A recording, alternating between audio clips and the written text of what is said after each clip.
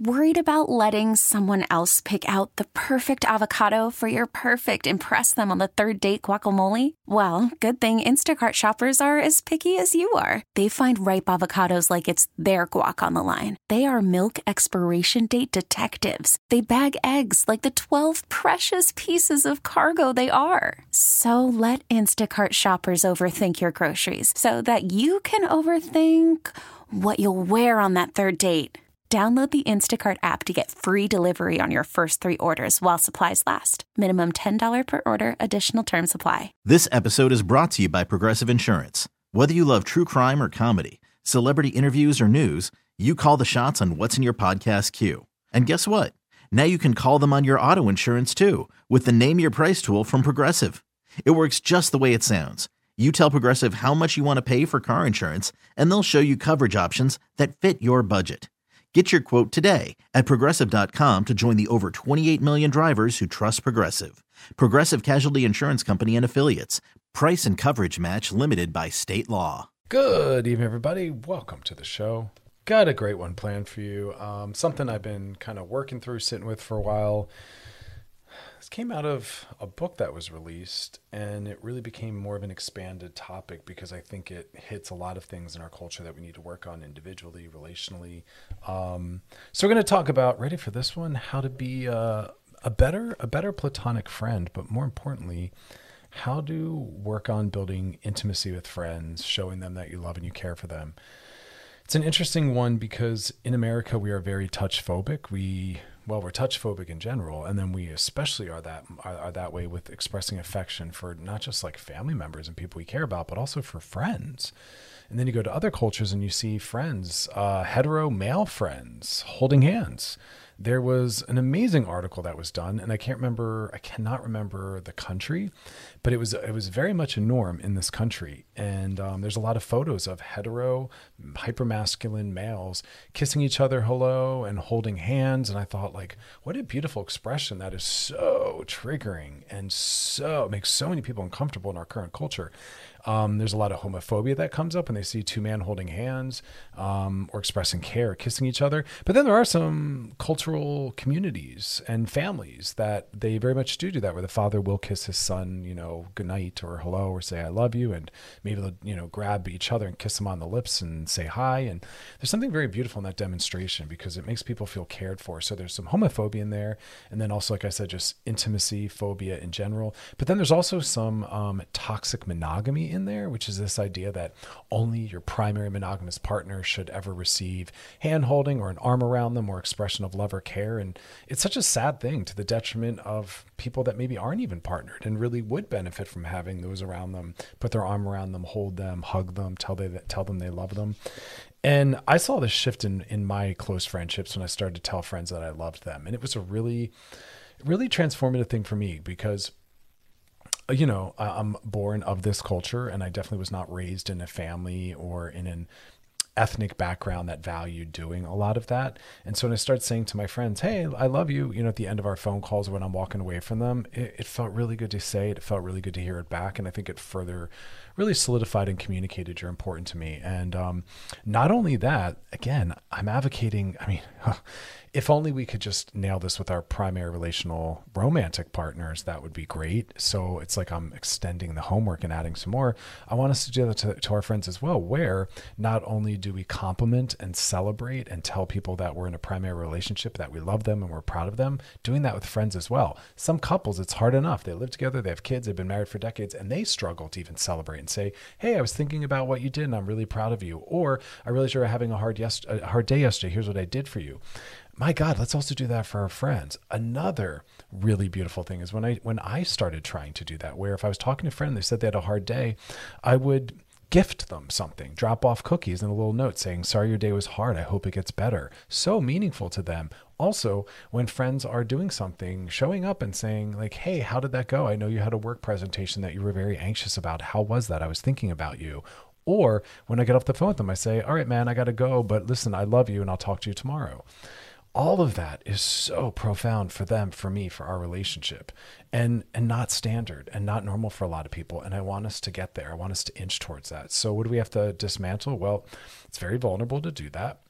There's for some of us, some homophobia in there, assuming if it's a same-sexed friend and we are hetero-identified that we're doing something gay. No.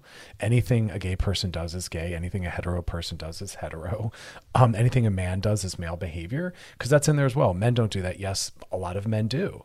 And we don't want to hold ourselves back from a behavior because it's quote unquote what men do or don't do. That's not a real thing. That's a false construct.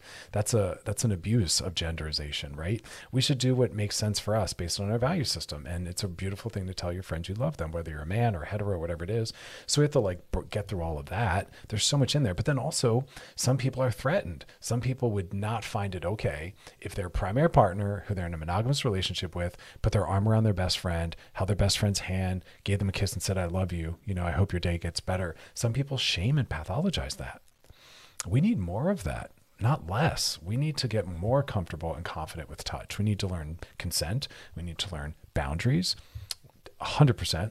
But assuming all of that is in play and acknowledged, we need to do more. So that's what we're going to kind of talk about. What are some of the ways we can push on those boundaries and really demonstrate more love and care for our friendships? And heck, if you don't even do what I'm about to talk about when we come back with your primary partner, well then please, absolutely start there.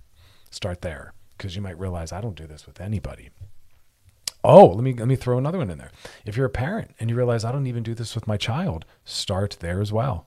Because if you're a parent, please flood your child with celebration, compliments, affection, and care. We don't need to toughen people up. That isn't the world we're trying to build or be a part of. People need to know they're cared for. Please also do that to your friends. Please also do that to your primary partner. So this is actually like a universal globalizable skill set, but I'm using the entry point of platonic love and platonic friendship, which is foreign to a lot of people. And there's something so stunning and beautiful in it. So we're going to come back, talk about how to begin to do that, and sit with whatever you get triggered around. And that shows you where you need some work. Stick around. We got a whole lot more to come. You're listening to Love Line with Dr. Chris on Channel Q and Odyssey. We'll be back. Worried about letting someone else pick out the perfect avocado for your perfect impress them on the third date guacamole? Well, good thing Instacart shoppers are as picky as you are. They find ripe avocados like it's their guac on the line. They are milk expiration date detectives. They bag eggs like the 12 precious pieces of cargo they are. So let Instacart shoppers overthink your groceries so that you can overthink what you'll wear on that third date. Download the Instacart app to get free delivery on your first 3 orders while supplies last. Minimum $10 per order. Additional terms apply. This episode is brought to you by Progressive Insurance. Whether you love true crime or comedy, celebrity interviews or news, you call the shots on what's in your podcast queue. And guess what? Now you can call them on your auto insurance too with the Name Your Price tool from Progressive. It works just the way it sounds. You tell Progressive how much you want to pay for car insurance, and they'll show you coverage options that fit your budget. Get your quote today at Progressive.com to join the over 28 million drivers who trust Progressive. Progressive Casualty Insurance Company and Affiliates. Price and coverage match limited by state law. Hiring for your small business? If you're not looking for professionals on LinkedIn, you're looking in the wrong place. That's like looking for your car keys in a fish tank. LinkedIn helps you hire professionals you can't find anywhere else, even those who aren't actively searching for a new job but might be open to the perfect role. In a given month, over 70% of LinkedIn users don't even visit other leading job sites. So start looking in the right place. With LinkedIn, you can hire professionals like a professional. Post your free job on linkedin.com/recommend today. All right, y'all, we're back, and we're talking about platonic love, but this is a skill set that I want parents to apply to children, siblings to apply to each other, adults to apply to their friends, primary partners to apply to each other. So you might realize, wow, I don't do this with anybody. We're talking about it from friend to friend, but again, this should be universal and ubiquitous. But basically, this acknowledgement that like we're touch phobic, we have homophobia, we have toxic masculinity, toxic forms of monogamy that would say you shouldn't be affectionate with your friends or express care. That's just for your primary partner. That is not true. You know, that's an anxious, insecure statement, not rooted in secure attachment or an understanding of love and care. People might say real men don't do that. Again, also not true. That's a toxic misapplication of gender, which isn't a real thing and doesn't have any expectations, but yet we put it on there. And then some people think there's something gay about it, as though there's something wrong with that. But again, always trying to center, heterocentricity. It's like, no, let's rip it apart. So what if we showed our friends that we love them? Have you ever had a friend do that back, it's a beautiful thing. We need more love and care, not less. We need to be amping it up. And let's talk about how to do that. So the first thing is affection. And I know that throws people off. Some people don't trust the boundaries. I get that. Some people, this is very unfamiliar. But have you not ever had one of those moments where you just leaned your head up against a friend, or you, I don't know, sat close to them, or hug them hello, hug them goodbye, maybe give them a kiss hello, a kiss goodbye? There's something really beautiful in that. And I want us to push, again, with consent in mind always, and understanding how we're impacting and landing on people. But I want us to push on our boundaries around that. There's so many ways to express this. Telling them what they mean to you, telling them when you're thinking of them, telling them what it is that you're grateful about having them in your life. Like, why are you happy to have them? I try to do that all the time. If I'm thinking of a friend and I'm thinking of a funny story, I tell them. If I'm thinking of a friend and I'm inspired by something they've done, I'll tell them. I just the other day reached out to a friend saying, hey, I wanted to let you know I'm really impressed at what kind of a mom you are. And I said, I was listening to what you were telling me yesterday you were doing for your daughter, and I was really blown away. And I just wanted to make sure that if no one else has said that this week, that you heard from me. You're an amazing mom. You're an amazing person. That was really beautiful. Do you know what that did to that person's day? Do you know what that did to me? It brought us closer. It softened me, but it also really made them feel as though what they're doing has worth and meaning, and that they're being seen by me, but also kind of help them with their daughter. Other things with friends, like I said, if I know a friend's having a hard day, maybe I drop a little gift off at their house, or I send them a little text to make them laugh. If a friend has a big work thing coming up or something small, I'll follow up and say, how was that? How did that go? And then always saying, all right, I love you. Letting them know you're there, making sure, I express that. So basically what it is it's about a transparency. If you're thinking something about someone, communicate it to them. In our primary partnerships too, your partner walks by, they look good. You say, honey, you look really good today. They did something that made you smile. Honey, it made me smile last night when you came home and you brought me that dessert that I love so much.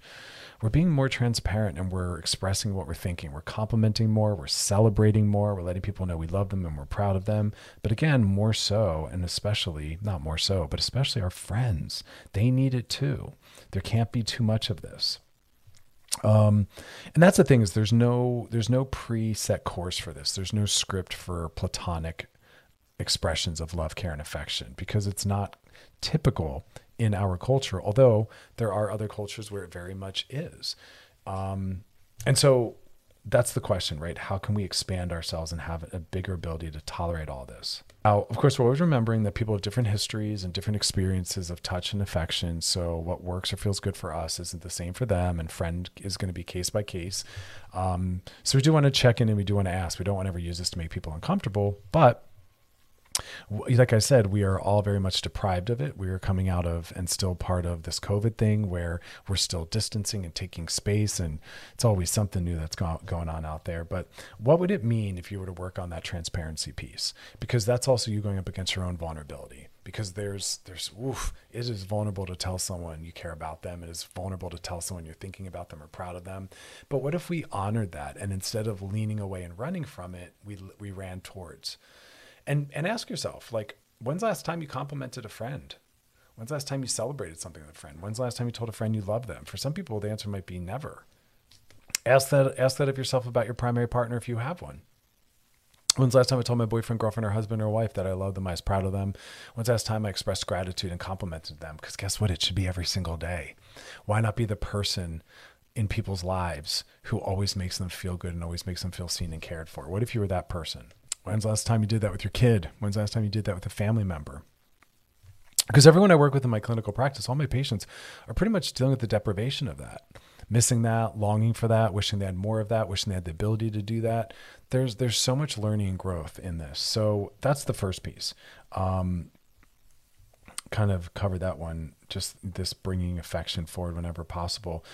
Then in doing the research, I thought there was another interesting piece that came up. It was this whole idea of generosity, and they hit it from a few different angles, and I thought it was interesting. Generosity can be the sharing of our love and care, which we're talking about. Generosity can be being available to listen, to help someone process or work through something, to give advice. But then there's also a generosity of your skills and your talents. And I thought that was an interesting one. Being willing to take your skills and your talents and help enhance a partner or a friend, more importantly's life with those skills and talents. What would it mean if whatever it is I do for work or whatever it is I'm highly educated in, if I was willing to help them have access to that to also enhance their life? Think about what it is that you could do or offer that makes people's lives better. I think there's something more in that. We'll come back. We'll talk more.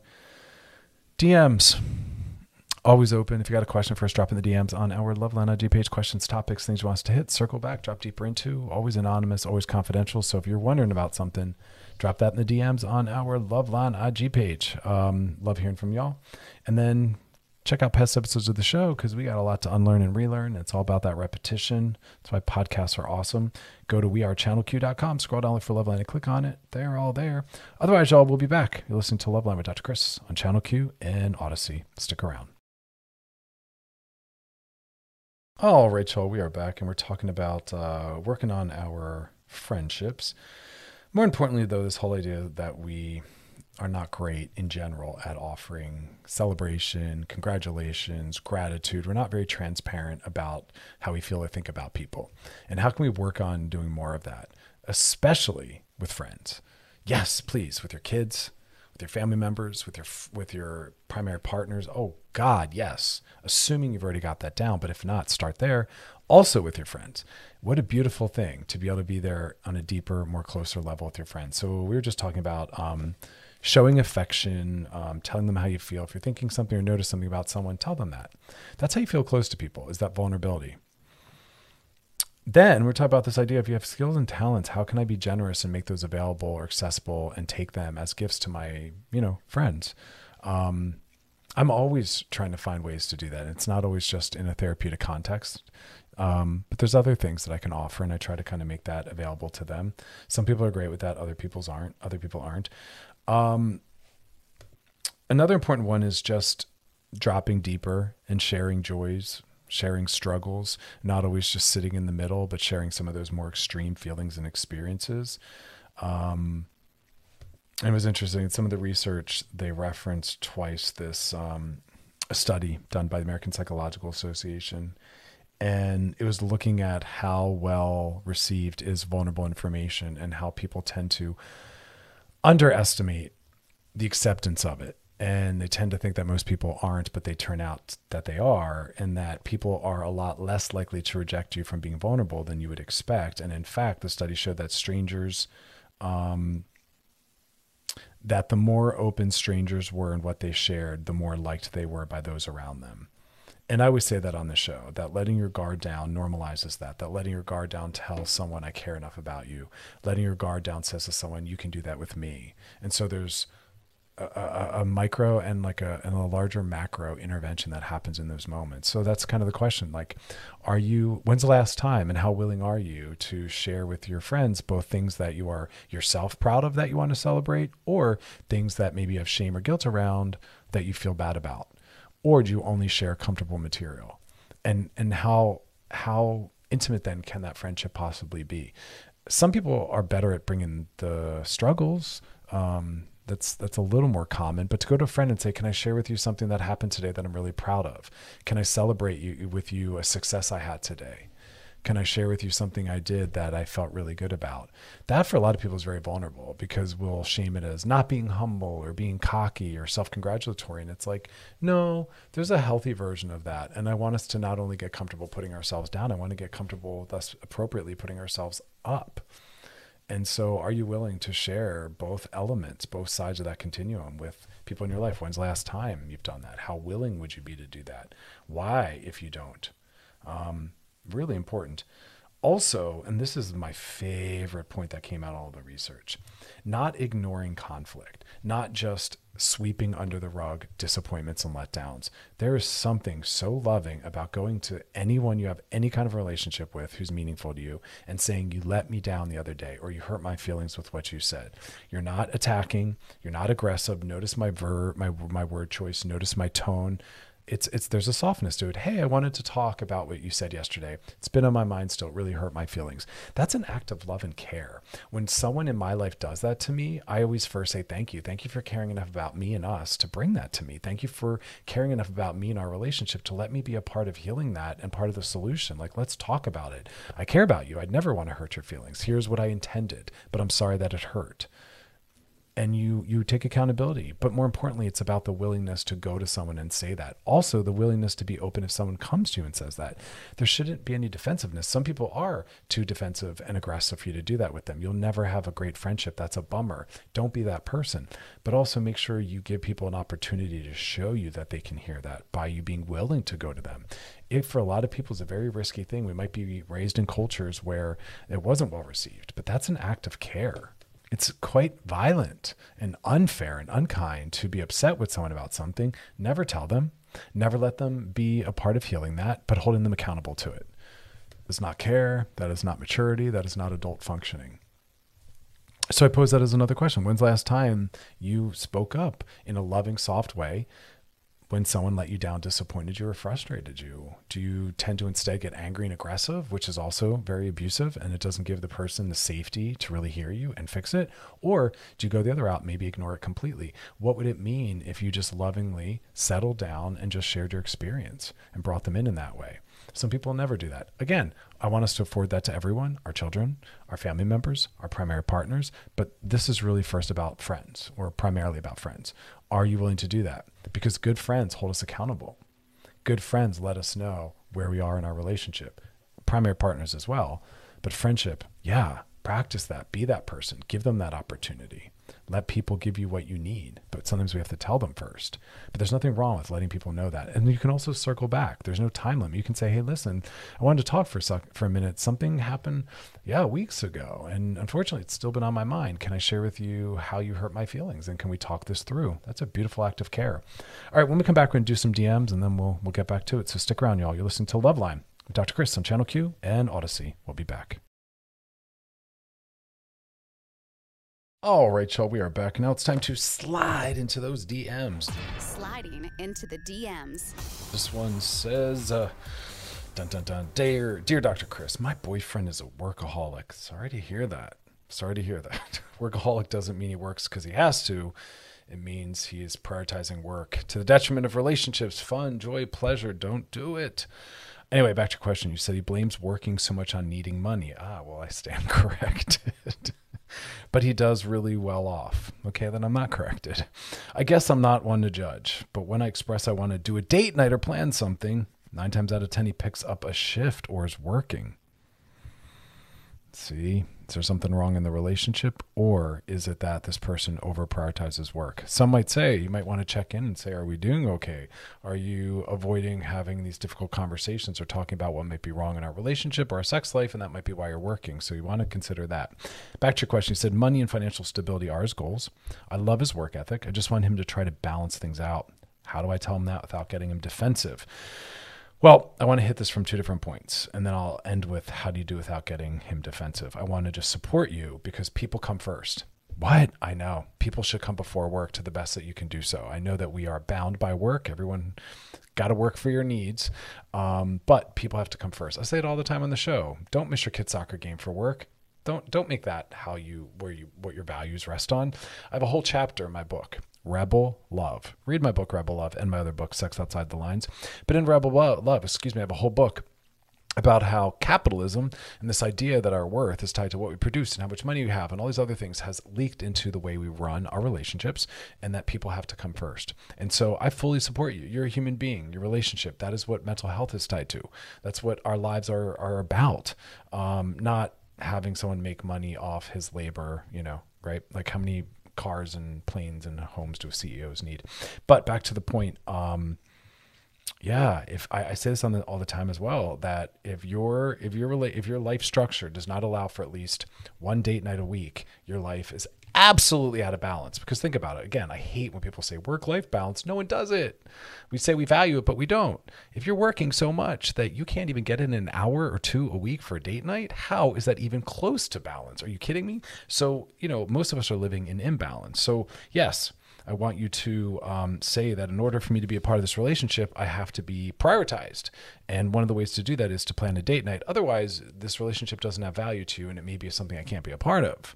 Like there is space for that to be said, that you joined partnership for partnership. And if partnership isn't available, well, then a relationship does not exist. Whether you're married or not, or called boyfriend and girlfriend, that is not what creates relationship. It's your presence. Relationship is a verb. You relationship, which means you're constantly doing things that are supportive of and centering your partner and your partnership. If you're not doing that, then you don't have one. They're actions. I advocate for at least a weekly date night. I advocate for mini and micro dates.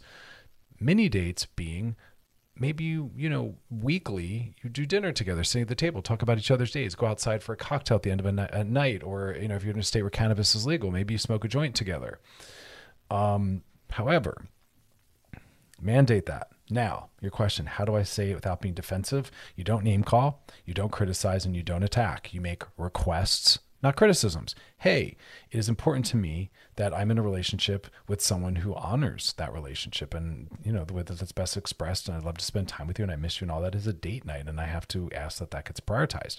So again, the way you help someone not become defensive is you don't name call, you don't attack, you just softly make the request and process and listen to what they respond with. But come in at a 0, don't come in hot. So work it through, process, calm down, make requests, not criticisms, and be open to being let down or disappointed by the answer, knowing that you have to then make future decisions about what you want and what you want to be a part of based on their answer.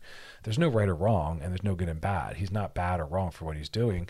You just have different values, and you're really going to be discussing what should be prioritized versus what shouldn't. So enter it lovingly, stay relational, and good luck. It's a tough call. I don't know what work, symbolizes or represents for your partner and why they're putting it before you and everything else.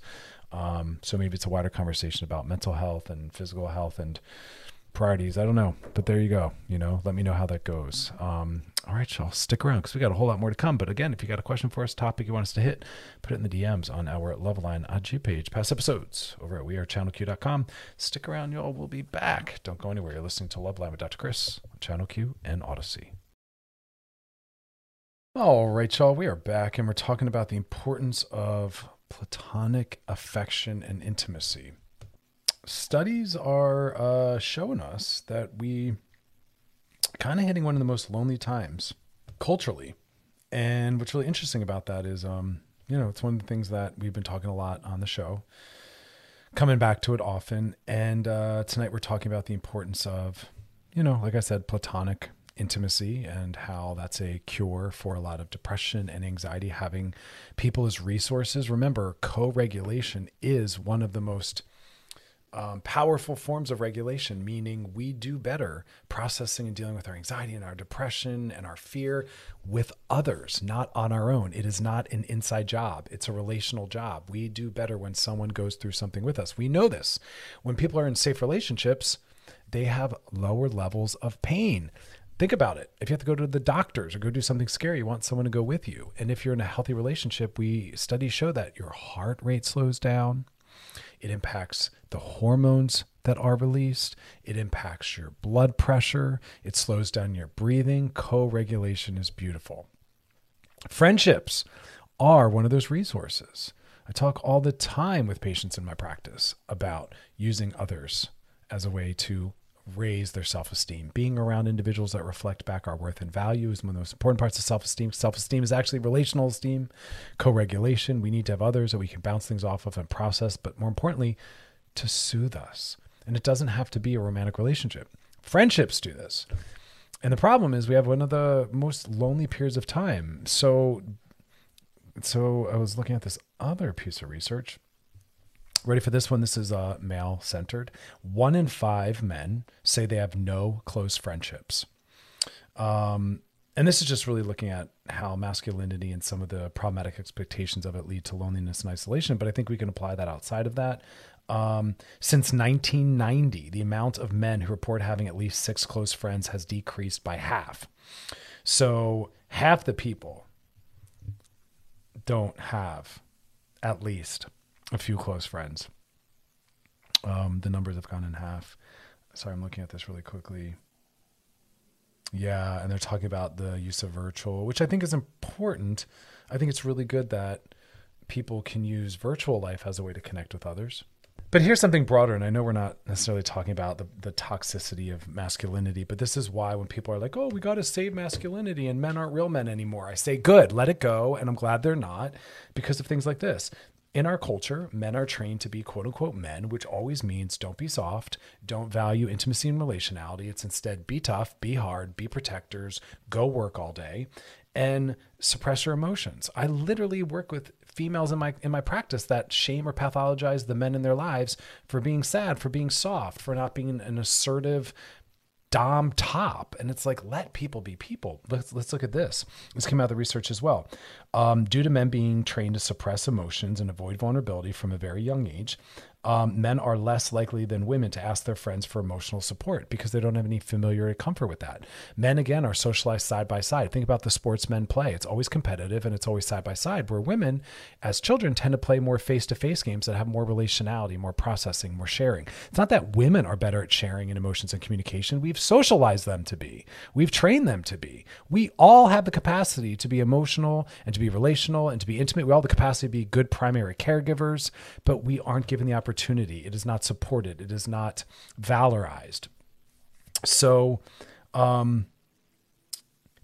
So again, in a study, 60% of women reported receiving emotional support from a friend in the last week, where men, less than 20%. In a full week, only 20% of men in the past week got support from a friend. That is heartbreaking. This is about the same. The numbers are about the same. The percentage of people who shared personal feelings with a friend last week, same numbers, basically. Men are also less likely to tell their friends that they love them, where women are definitely more willing. 49% of women told a friend that they loved them in the last week. Men, less than 20%.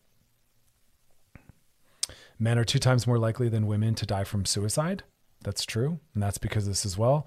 They're working too hard. They're working too much. Their worth and value that they're trained to believe is tied to what they produce, how hard they work, how much money they make. Heartbreaking, so dehumanizing. And men struggle with a lot of violent or suicidal thoughts because they don't have an outlet for their emotional expression. I mean, this stuff is heartbreaking, but So this is why I'm talking about not just getting rid of masculinity and letting people just be authentic to who they are and not trapping them in these expectations, but also just saying, like, we need to focus more on our friendships. Our primary partners, if you have one, great. They're an outlet and a resource, but they're not always available. Sometimes you're not getting along. Sometimes you're single. Maybe you'll always be single. But friends are something that should be able to be in existence, and we should have access to them. And so platonic love, what a beautiful thing. All right. When we come back, we're going to talk more about that. And then later we'll be doing some DMs. So if you got a DM for us, drop in the DMs on our Loveline IG page. Questions, topics, things you want us to hit, circle back, drop deeper into. And as always, past episodes of the show are over at wearechannelq.com. Scroll down for Loveline and click on it. We'll be back listening to Loveline with Dr. Chris on Channel Q and on Odyssey. All right, y'all, we're back, and I'm trying to drive home the importance of intimacy with your friends, platonic intimacy. It's an important thing. And a lot of people, even some people, what's really hard, again, we're doing it all within boundaries if you're in a committed or monogamous relationship, but it hurts my heart that some people call it emotional cheating. No, it's called closeness. It's called being known. It's called depth. It's called intimacy. Let's not be threatened by that. Let's love that our partners have access to that. Because, we're talking about platonic intimacy, which is basically just non-sexual love, non-romantic love. And what a beautiful thing to have access to. So again, we're talking about some of the ways to do it, keep it alive, trying to get everyone to actually value this. Talking a lot is an important one.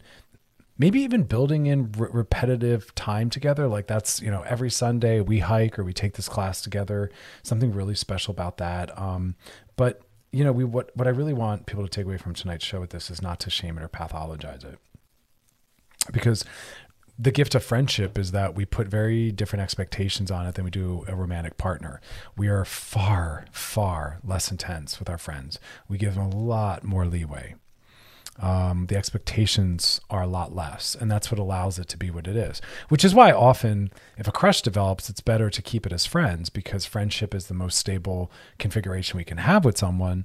And just because one level of relating to someone is great, it doesn't mean, more would be better. In fact, more often makes it worse because it's too much, or we change our expectations and we put a lot more, intensity into it. And so keep it friends. That's the beauty of friendship.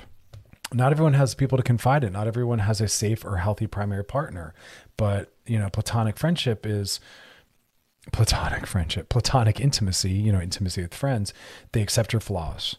They're not requiring a lot of change. They keep secrets. They understand our feelings. They care about us. They're there for us. Not that our primary partners might not be, but again, a lot of people will go through multiple primary partners as they date and marry and divorce and break up. And, hopefully friendships get to, not all of them, ride it out a lot longer. So it's something we kind of take with us. I think another beautiful part of it is that it helps us understand that sometimes we do have to outsource needs to different people, and that different people can connect with us on different levels, and that there's no such thing, nor is there a need to have this one person, again, for many, their primary romantic partner, to meet every single need. And that it's okay if there's needs they don't meet, because they're a person and they're going to disappoint us and let us down, and we connect with them on the ways we do. But that friends allow us to maybe get those other needs met and to get those other parts of us seen and heard and engaged. And what a beautiful thing to have access to. But some people, when they date, they let their lives get smaller and they really just make it about them and their partner, and they are threatened by or don't make room for friends. In fact, some partners, ready for this? Some partners will claim to love their husband, wife, boyfriend, girlfriend, but then make them feel bad or shame them when that person wants to go spend time with their friends. They anxiously make it about them. If you love someone, support them going and spending time with their friends. Support these deep friendships that they have. Actually love them. Love them unconditionally. Love them when you are anxious. Be happy that they're happy. And if you want that, go create that with friends as well. If you don't have that, be motivated by it. But the most heartbreaking thing I see in my practice is when a partner will shame or get mad at their partner for wanting to spend time with other people. Grow up, work through those issues. I appreciate that some people have an anxious attachment style. Work through it. Don't act that out. Don't live and feel from that. Don't make your partner's life harder. Don't make your partner's life smaller.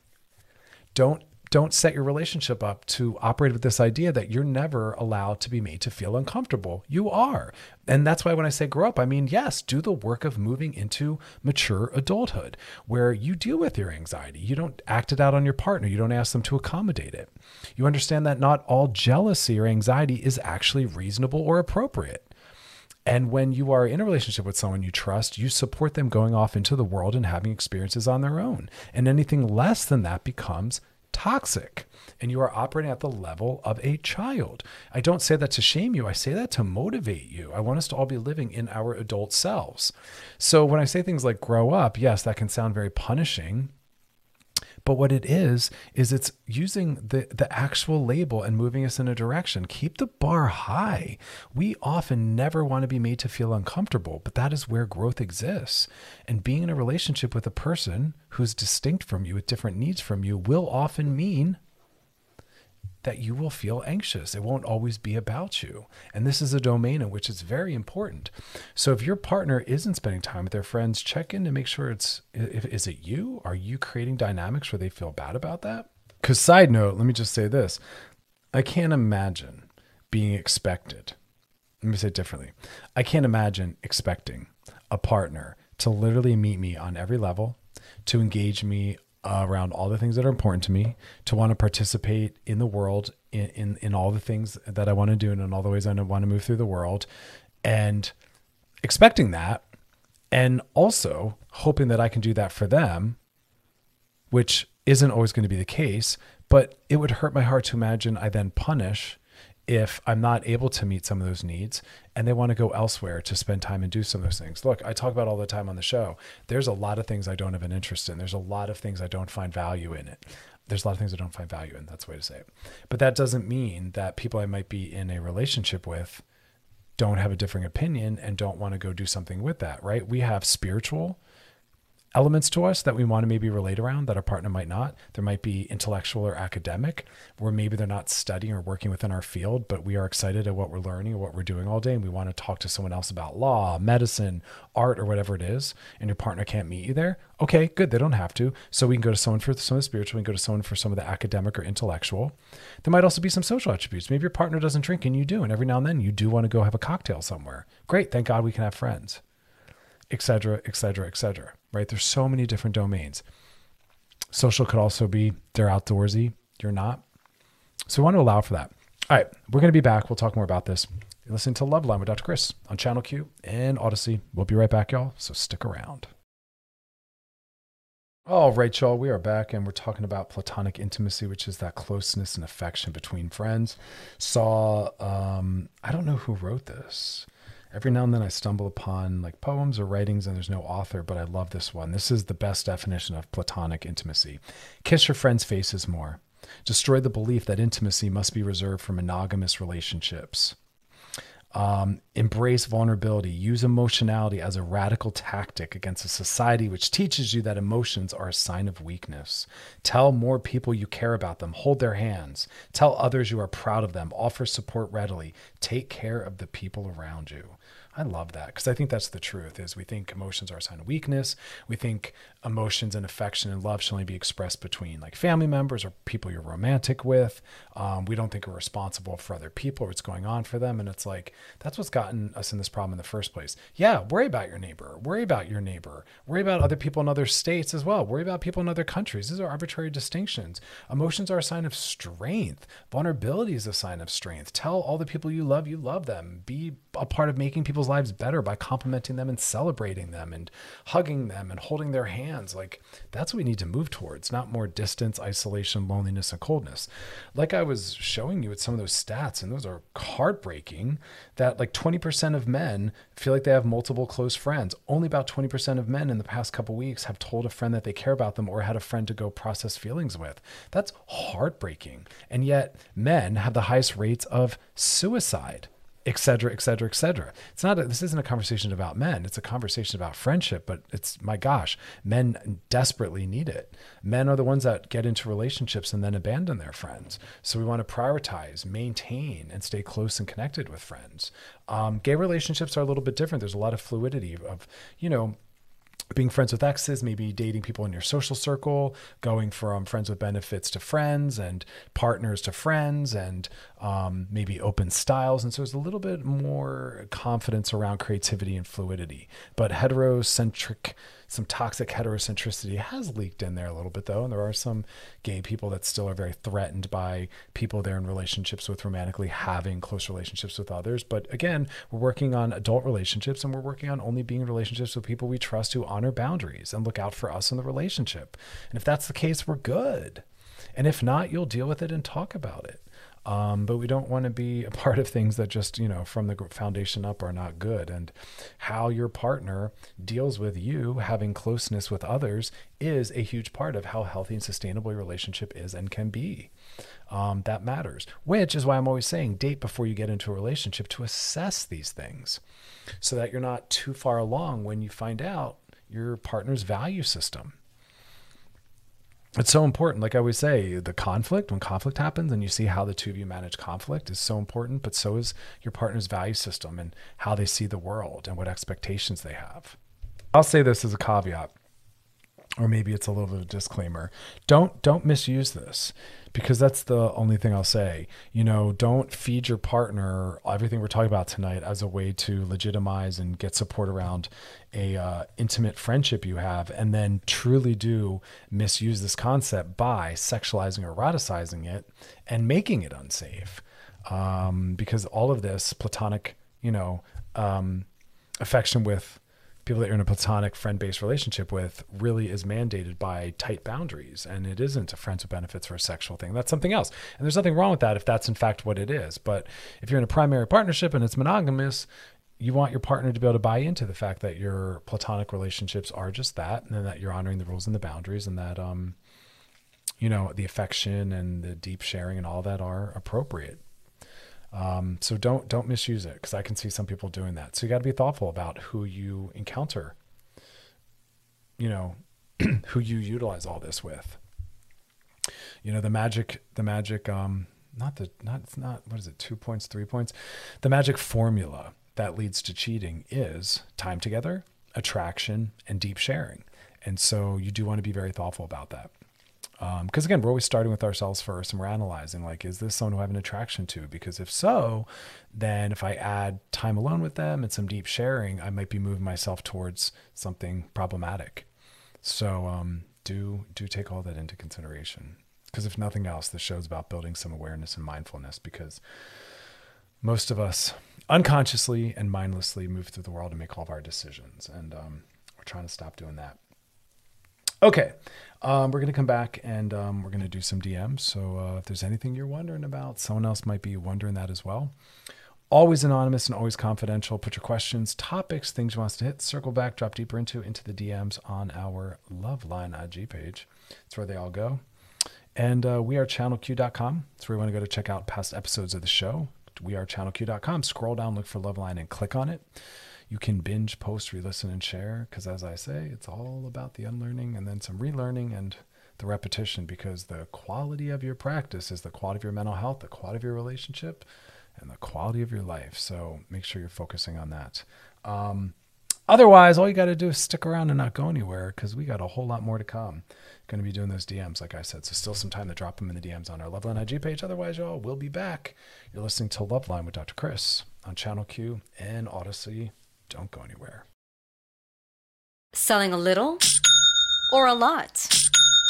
Shopify helps you do your thing, however you cha-ching. Shopify is the global commerce platform that helps you sell at every stage of your business. From the launch your online shop stage, to the first real-life store stage, all the way to the did we just hit 1 million orders stage. Shopify's here to help you grow. Whether you're selling scented soap or offering outdoor outfits, Shopify helps you sell everywhere. From their all-in-one e-commerce platform to their in-person POS system, wherever and whatever you're selling, Shopify's got you covered. Shopify helps you turn browsers into buyers with the internet's best converting checkout. 15% better on average compared to other leading commerce platforms. And sell more with less effort thanks to Shopify Magic, your AI-powered all-star. Shopify powers 10% of all e-commerce in the US. And Shopify is the global force behind Allbirds, Rothy's, and Brooklinen, and millions of other entrepreneurs of every size across 175 countries. Plus, Shopify's award-winning 24/7 help is there to support your success every step of the way. Because businesses that grow with Shopify. Sign up for a $1 per month trial period at shopify.com/Odyssey Podcast, all lowercase. Go to shopify.com/Odyssey Podcast now to grow your business, no matter what stage you're in. Shopify.com/Odyssey Podcast. We really need new phones. T-Mobile will cover the cost of 4 amazing new iPhone 15s, and each line is only $25 a month. New iPhone 15s? It's better over here. Only at T-Mobile, get 4 iPhone 15s on us and 4 lines for $25 per line per month with eligible trade-in when you switch. Minimum of 4 lines for $25 per line per month with autopay discount using debit or bank account. $5 more per line without autopay, plus taxes and fees. Phone fee at 24 monthly bill credits for well-qualified customers. Contact us before canceling account to continue bill credits or credit stop and balance on required finance agreement due. $35 per line connection charge applies. See T-Mobile.com. If your day sounds like we need the report ASAP, you deserve Modelo. If you've persevered through, you deserve this rich golden lager with a crisp but refreshing taste. Or if you overcame. 2 more reps, 2 more. You deserve this ice-cold reward. Modelo, the Remarkable Fighter. Drink responsibly. Beer imported by Crown Imports, Chicago, Illinois. Oh, Rachel, we are back. Now it's time to slide into those DMs. Sliding into the DMs. This one says, "Hey, Dr. Chris, I'm struggling to find my true passion. I really don't care what kind of job I have. I just don't have anything that speaks to me. I just know I want to find a partner, get married, and have kids. Last few people I've dated said that me not having anything that I love in that sense is weird. We usually don't go on a second or third date. Why is that such a bad thing?" That's your question. Why is that such a bad thing? It's not. Most people will not find passion.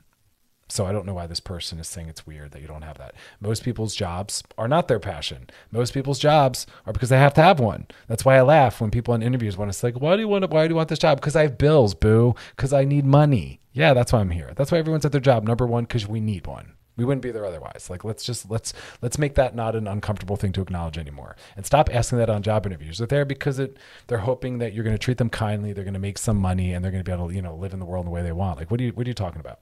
So most people don't find passion in their job at all. Those that have, congratulations. I have. I'm lucky. I'm rare. It's a privilege.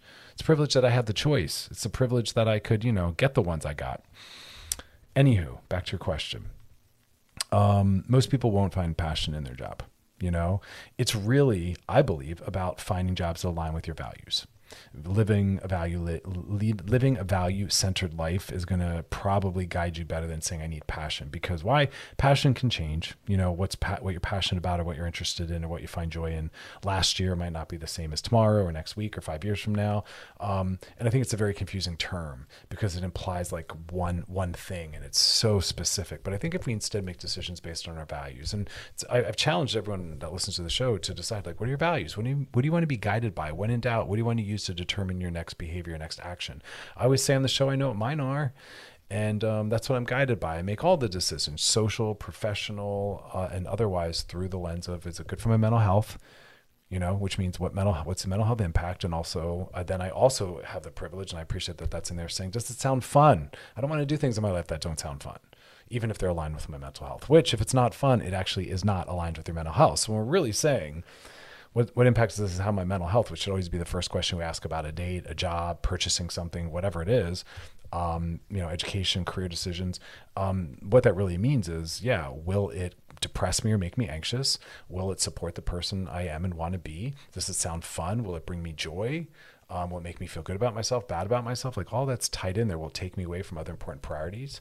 But you have to figure out your value system, and that's what you should use to make the decision as to what you do with your time and all of that. And I think there's something really beautiful in that. Maybe you might say my values are using my time to be a part of creating necessary change. And so you engaging in work that is tied to that will for sure generate, and you'll be able to connect to a concept like passion, but sometimes it will be hard. That's why I think the value thing is really good. But I think it's odd that this person was calling you weird for not having that. Like, I'm wondering what they're doing that they feel so good about. The only caveat to that is I will also say that we know from research in happiness that those that find the most happiness in their lives and also in their jobs are, and I've shared this on the show before, where their job utilizes what we call signature strengths, which means your job, it makes use of the parts of you that you most value and find most meaningful and important. If you're very philosophical and intellectual, then you would love something maybe like teaching. If you're more artistic, you would not love a job, let's say, that incorporates or uses numbers like accounting. That is not within your signature skills. Also, it's a job where we walk away feeling like we've done something meaningful. You feel like your time and energy matter. So again, first one, signature strengths are utilized. Second, you walk away feeling like you did something important. Like, hey, that blood, sweat, and tears, those 4, 6, or 8 hours that I just worked, there's value in it. Here's why. And it's about what it produces, what it's about, its mission statement. I don't know, but you walk away feeling like you did something meaningful. And then finally, you consistently engage it. It can't be a one-off. That'll have no meaning for you days later. So, you're repeatedly going back. So find a job that uses your signature strengths, one that you walk away feeling like, I did something important, something meaningful, and something that's, ongoing, which is what most jobs are. But people apply that framework to hobbies or volunteer work, and sometimes they're one-offs, and that's why it doesn't really give us as much meaning and value as other things. All right, y'all, that is our show, though. I know. Got to come to an end, but we'll be back tomorrow, so join us then. You can listen to the show, podcast it over at wearechannelq.com. Check it out. Otherwise, y'all, be kind to yourselves, be kind to those around you. Thanks for hanging out with me, and you enjoy the rest of your night. Have a good night, everybody. This episode is brought to you by Progressive Insurance. Whether you love true crime or comedy, celebrity interviews or news, you call the shots on what's in your podcast queue. And guess what? Now you can call them on your auto insurance too, with the Name Your Price tool from Progressive. It works just the way it sounds. You tell Progressive how much you want to pay for car insurance, and they'll show you coverage options that fit your budget. Get your quote today at Progressive.com to join the over 28 million drivers who trust Progressive. Progressive Casualty Insurance Company and Affiliates. Price and coverage match limited by state law. We really need new phones. T-Mobile will cover the cost of 4 amazing new iPhone 15s, and each line is only $25 a month. New iPhone 15s? It's better over here. Only at T-Mobile, get 4 iPhone 15s on us and 4 lines for $25 per line per month with eligible trade-in when you switch. Minimum of 4 lines for $25 per line per month with autopay discount using debit or bank account. $5 more per line without autopay, plus taxes and fees. Phone fee at 24 monthly bill credits for well-qualified customers. Contact us before canceling account to continue bill credits or credit stop and balance on required finance agreement due. $35 per line connection charge applies. See T-Mobile.com. Odyssey is giving you a chance to win a trip to London to see Taylor Swift at the Eras Tour. It's Tay in the UK. Hey, it's Taylor. Just download the free Odyssey app, log in and listen to a participating station for a minimum of 60 minutes to get your daily entry. And you could win a chance to fly off to London with 3 friends and see Taylor. I can't wait to see you at the Eras Tour in London. For more, go to odyssey.com/Taylor. Tay in the UK. It's on the Odyssey app. Thanks to Republic Records. This is a national contest.